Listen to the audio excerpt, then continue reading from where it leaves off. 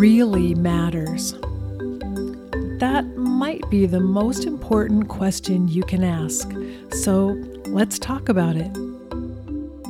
Welcome to What Really Matters podcast, Everyday Spirituality with Karen Wyatt. Thanks for joining me here today for this episode, which, as I'm recording it, is going to be the last episode for 2022. This is the week before Christmas, but I'm planning to take next week off, part of my self-care regimen, to just take a week off during the holiday times to make sure I can fully savor everything that's happening, being with my family, and just relaxing and enjoying the very end of the year. So after this episode, I'll be back in the new year with a brand new episode. And today I'm going to share with you kind of a look back at 2022 for me personally, and the 10 practices that I've been using this past year that have really made a big difference for me, because I can just tell you I've had a lot of growth happening in so many different ways this year, and it's been really powerful. And I really wasn't even expecting it. It seems like it came out of the blue in a way, but as I sat down to start looking at, well, what have I been doing this year that's a little bit different than what I did before? And perhaps all of these things have come together to help me grow and transform in certain important ways. So I'll tell you what my practices are, and then I guess I'll share with you some of the ways in which I've grown because of these practices. So to begin with, I'll cover some of the practices I've been doing for a long time, but I continue to do them. I've been consistent and persistent with some of these practices I mentioned in the beginning, which I think is why sometimes there's a payoff after a long time.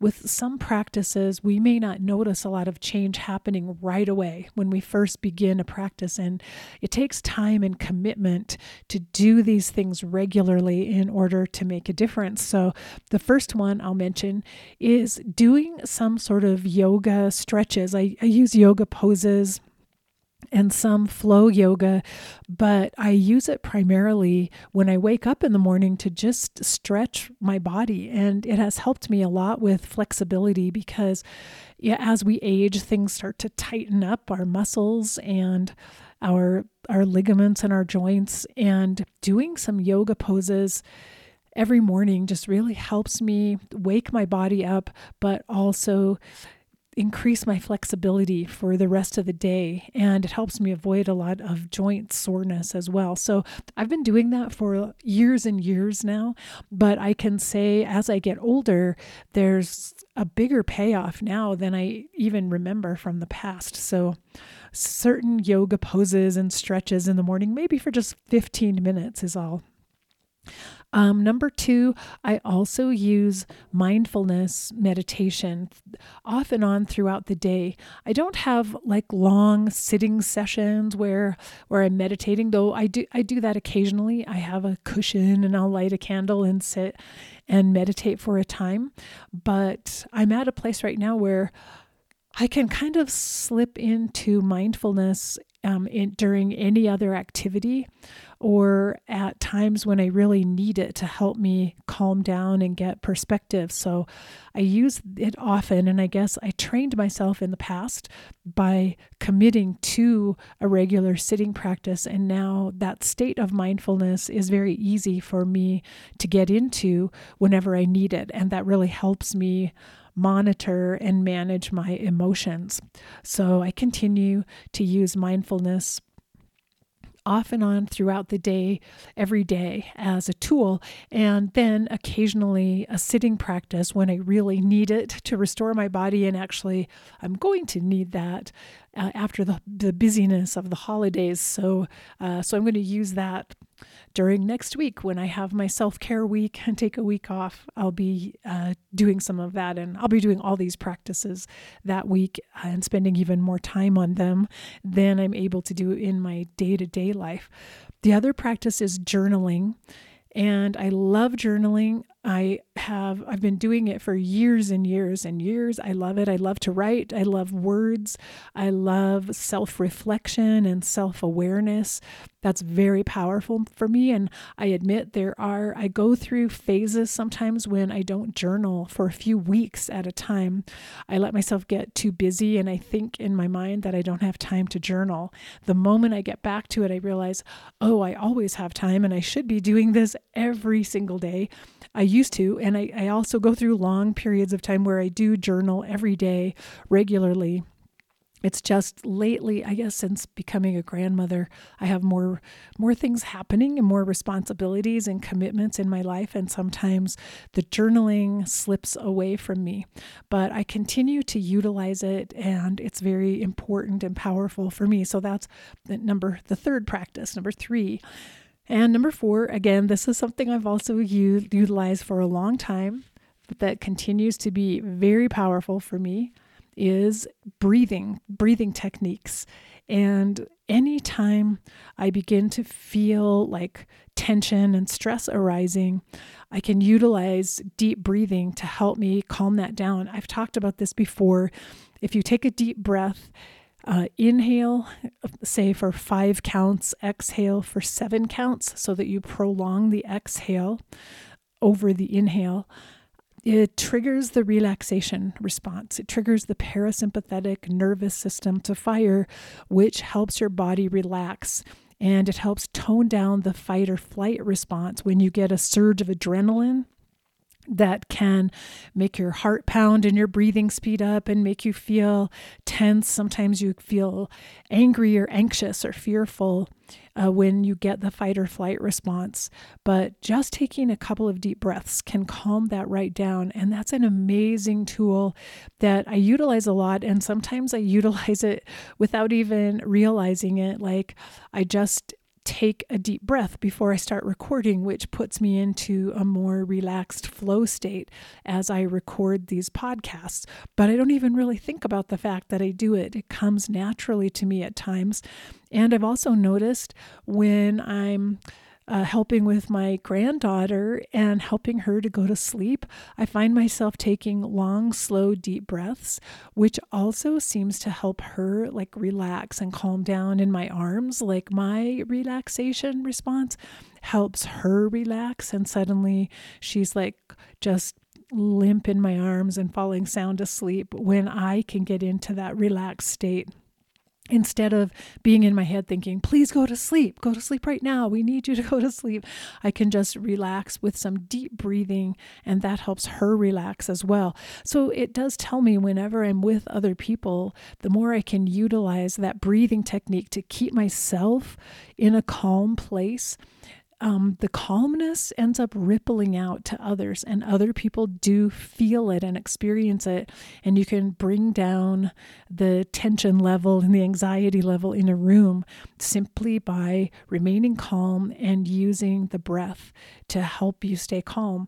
And so I love it. It's such a powerful tool for me. And as I said now, oftentimes I utilize it without realizing that that's what I'm doing to help me stay in a calm place. So that's my 4th tool, breathing. The 5th tool or practice is just getting outside and walking or maybe hiking. Occasionally I jog a little bit. I used to run all the time. I gave it up because of joint problems, but now I do short little jogging intervals at times. It doesn't work so well in the winter when I'm here in the mountains and the snow. It's a little too icy for that. But in the other seasons when the roads are dry, I've been doing this year just a little bit of jogging intervals. It's fantastic. Just being outside, breathing in the air, just beholding nature wherever I am, even if I'm in a residential area, but noticing the landscaping, their flowers, the trees in their yards. It can be just so restorative to go for just a little walk. And even just a short 15 or 20 minute walk can make a huge difference.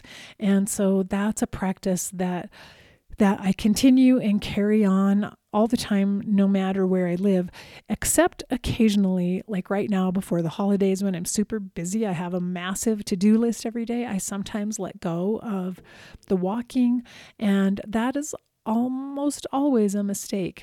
It's only in my analytical mind that I think I don't have time for that, so I'm not going to do that today. But actually, it's the one thing that would probably help me become more efficient and productive if I did keep doing the walking. I just forget it sometimes. That's something I'm still working on, is trying to remember that the time I spend on all of these practices ends up coming back to me in terms of being more efficient and effective. So that's the fifth practice. The sixth practice, which is something new that I've really started focusing on in the last year and a half, I would say, which is strength training.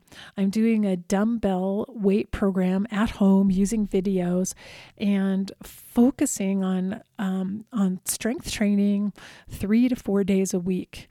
And that includes, arms and legs and core strength, also some balance, and then full body strength exercises where I'm really utilizing my whole body to get stronger. And it has made an amazing difference. And I realize getting older again, muscles begin to deteriorate if we don't intentionally use them.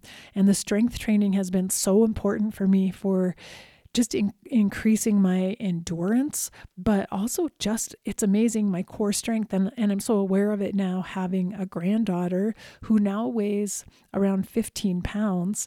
And so I regularly, bend over and lift her up off the floor or off the couch, or I hold her and walk with her and bounce her up and down and carry her places throughout the day.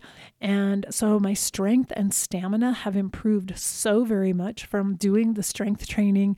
And she's part of the strength training. She's a workout for me on the days that I help take care of her.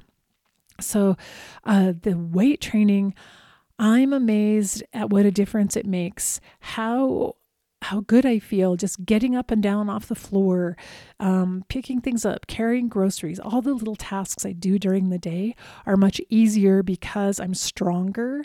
My back feels stronger. My core strength is better than I think it's ever been in my life because I've intentionally been working on it. And for some reason, this physical strength has really translated into more confidence. And it's really funny because I found myself just naturally becoming more assertive and taking better care of myself in general. And I think I'm sure it's part of all of these practices combined in general, but specifically the strength training, getting physically stronger, just reassures me that I can do hard things. And that's a powerful knowledge to have about yourself, that you can do something hard, you're strong, you can get through things, and you can trust that your body can do certain things. So there's been a huge payoff for that weight training, which is my sixth practice. The other new thing that I've been focusing on, number 7, is a macro balanced diet. So it means the macronutrients are protein, fat, and carbohydrates. Those 3, they're the building blocks of all of the food that we consume. And focusing on balancing those components in every meal and every snack, making sure I have some healthy protein, healthy fat, and healthy carbohydrate in every meal and snack that I consume. It's a really different way of thinking about eating for me, but it's made a big difference. I've always had low blood sugar my whole life, and eating this balanced diet has been the best thing for me at managing my blood sugar, keeping it in balance, and avoiding spikes of insulin and drops in my blood sugar that result from that. So this way of eating has also been really helpful to me. And in general, it has helped me feel so much better, have fewer headaches, fewer kind of crashing spells where I get super tired or exhausted. And so that's made a big difference for me too. And I had no idea that these small little changes, because really it's not very different than the way I used to eat before. It's just that for some snacks or some meals, I add one tiny component, like maybe I eat a few olives with dinner to make sure I get a little bit more healthy fat in my diet, something like that. It's just making small tweaks here and there, but it's made a significant difference. So combined with the weight training and then eating better and all the other practices I mentioned before, it's made a big difference in how I feel and my energy level. Again, very important to me because I'm a grandmother and I want to have enough stamina and endurance to help take care of my granddaughter and hopefully additional grandchildren in the future. So I'm just excited about these practices that I've discovered that are helping me so much. And then the last 3 practices I will mention all fall under the heading of self-compassion. And I've mentioned self-compassion in a couple of other podcasts, but I wanted to bring it up again because it's been brand new to me this year. And I actually got introduced to the idea of self-compassion from my coach, and I have a kind of a well-being coach, and she's the person who has helped me with strength training and also with the balanced diet. But she is the person who told me you need more self-compassion and you need to learn some self-compassion practices. So she directed me to Kirsten Neff's website, self-compassion.org. And I'll leave a link to it in the show notes. And there I learned some practices, and there are 3 of them that I've started doing that also, along with everything else, have really changed everything for me this year.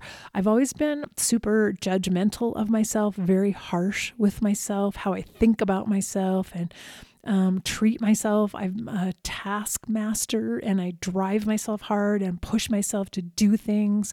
And I judge myself in severe ways if I don't accomplish what I think I should accomplish, or if I happen to make a mistake or just have a failure in some ways. I'm so hard on myself, and I have been my entire life.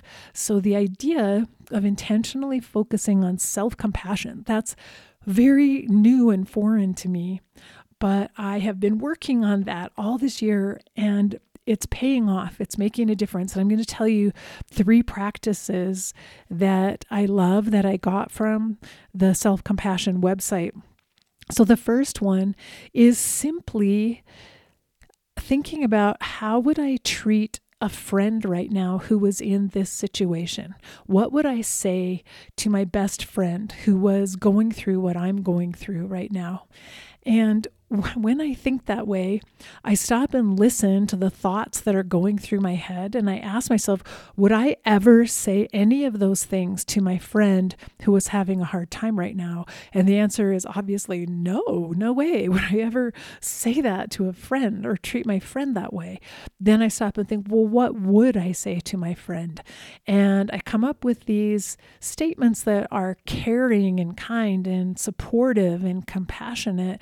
And it's so clear to me that is how I need to be talking to myself, not the harsh, angry judgments that are running through my head.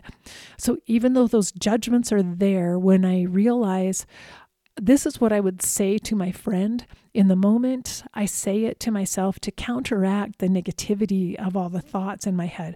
I still have all the negative thoughts, but the work that is being done is arguing with those negative thoughts and counteracting them with these words of kindness that I would say to my friend. And so just thinking about that, just that very question, what would I say to my best friend right now in this situation?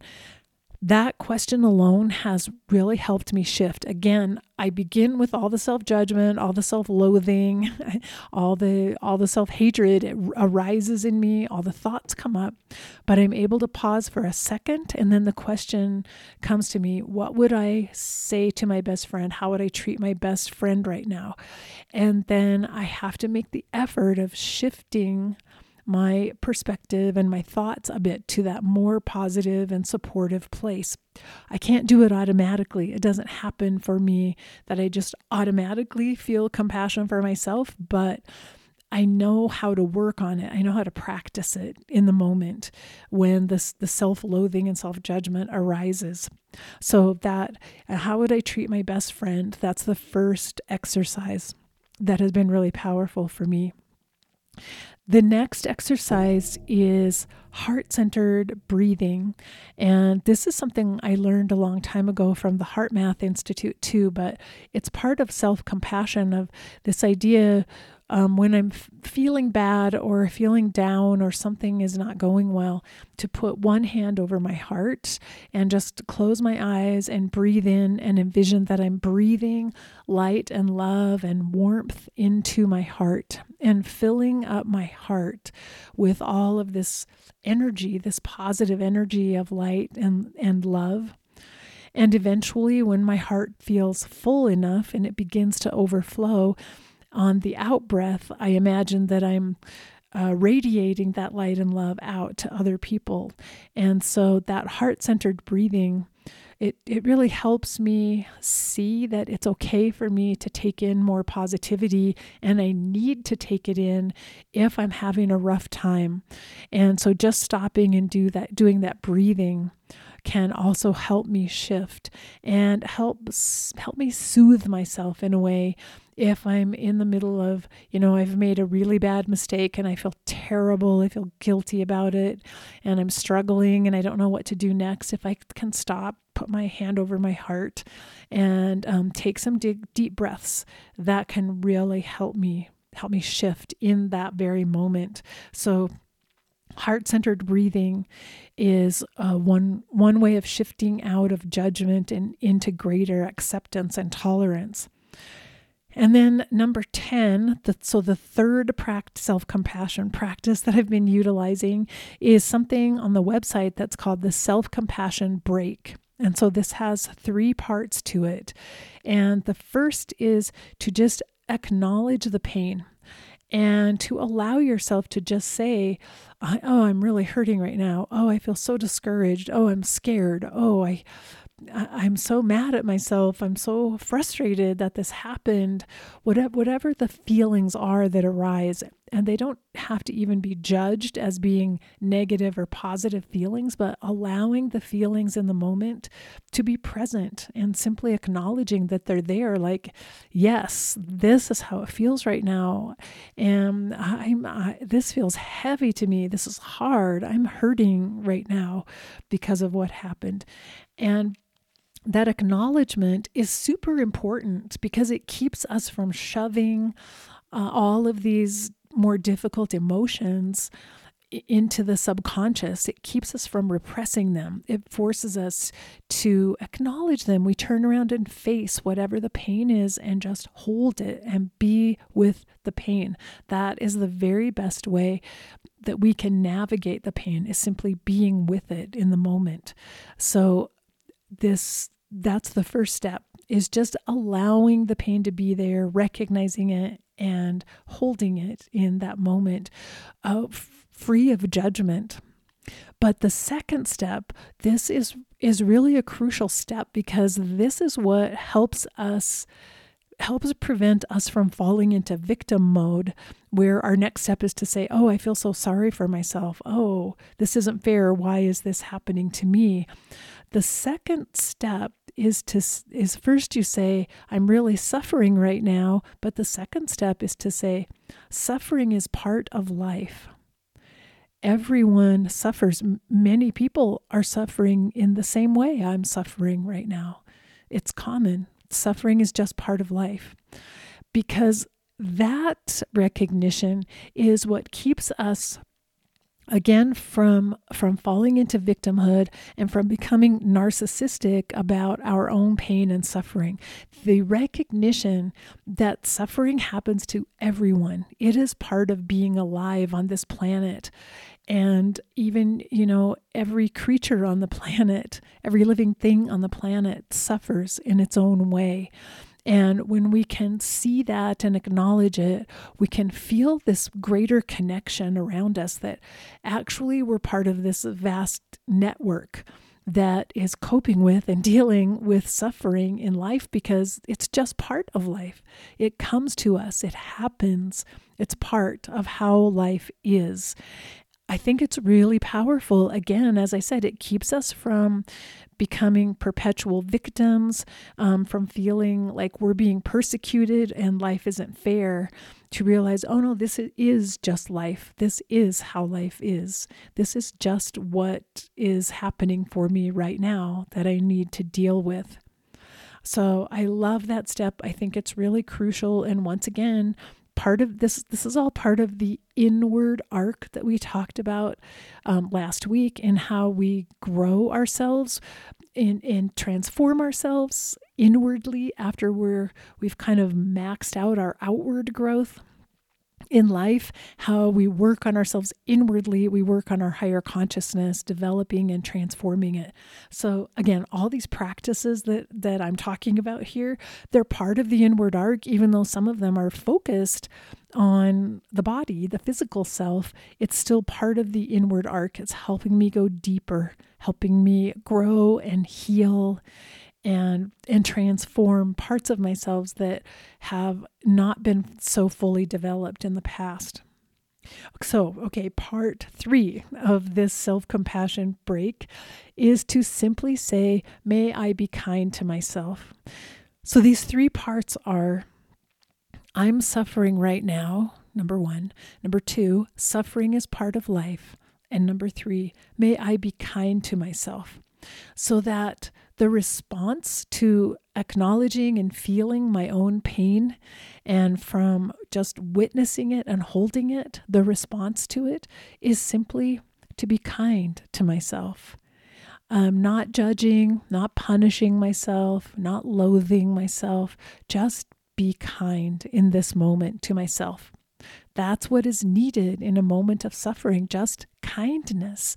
And there's this natural extension from that practice of being kind to myself, which is just like the heart-centered breathing, that ultimately self-kindness begins to overflow, and it extends and radiates out to other people as well. And it almost happens naturally, like we can't even stop it from happening. It begins to flow from us.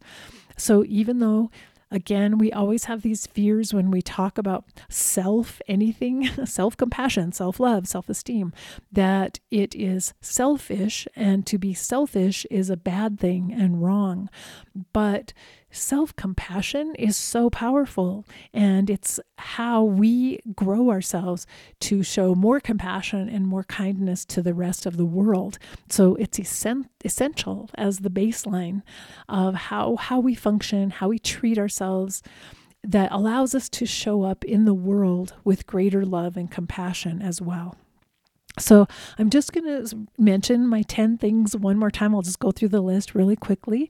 First of all, yoga, stretches, and some flow movements just to help my body get going. Number 2, mindfulness off and on throughout the day. Number 3, journaling, which I need to do right now today because I skipped it this morning. Number 4, breathing and using the breath as a tool whenever there's a tense or challenging situation. Number 5, walking or hiking outdoors, getting outside in nature. Number 6, strength training, using weights to actually build more muscle and get my body stronger. Number 7, eating a macro balanced diet, focusing on the macronutrients and making sure they're in balance. Super powerful for me. And then the last 3 are the self-compassion practices. How would I treat my best friend right now in this situation? The number 9 practice is heart-centered breathing. And the last one, again, the self-compassion break with those 3 parts that I just talked about. So that's been my 2022. Those are the things that I've worked on all this year. I can honestly say it's made such a difference, and I've been really busy. A lot has happened this year, and I've been working really hard, and yet I have more energy. I have more passion for life, more vitality and excitement, and feel more connected and more in the flow than I ever have in the past.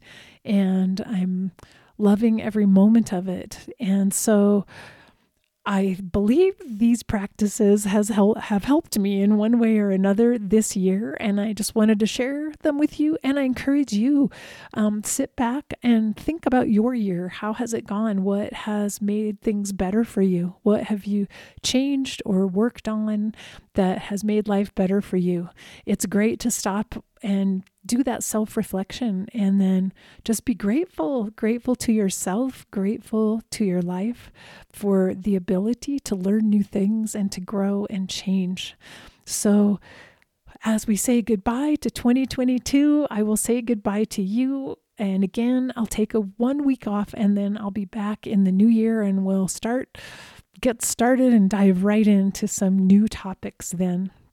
So until that episode, I just want to wish you and all of your beloveds a wonderful holiday season. I hope that it is rich and meaningful for you. I know that many people are dealing with pain and grief and suffering at holiday time. I know it can be a challenging time.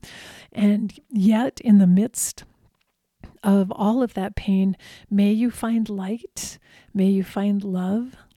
May you see miracles around you and enjoy the deeper meaning of these days. And so until we're together in 2 weeks, remember that we're here for love. So if nothing else, just focus on love. That alone would change everything. Face your fear. Be ready for whatever life brings you next, and love each and every moment of your very precious life. Bye-bye.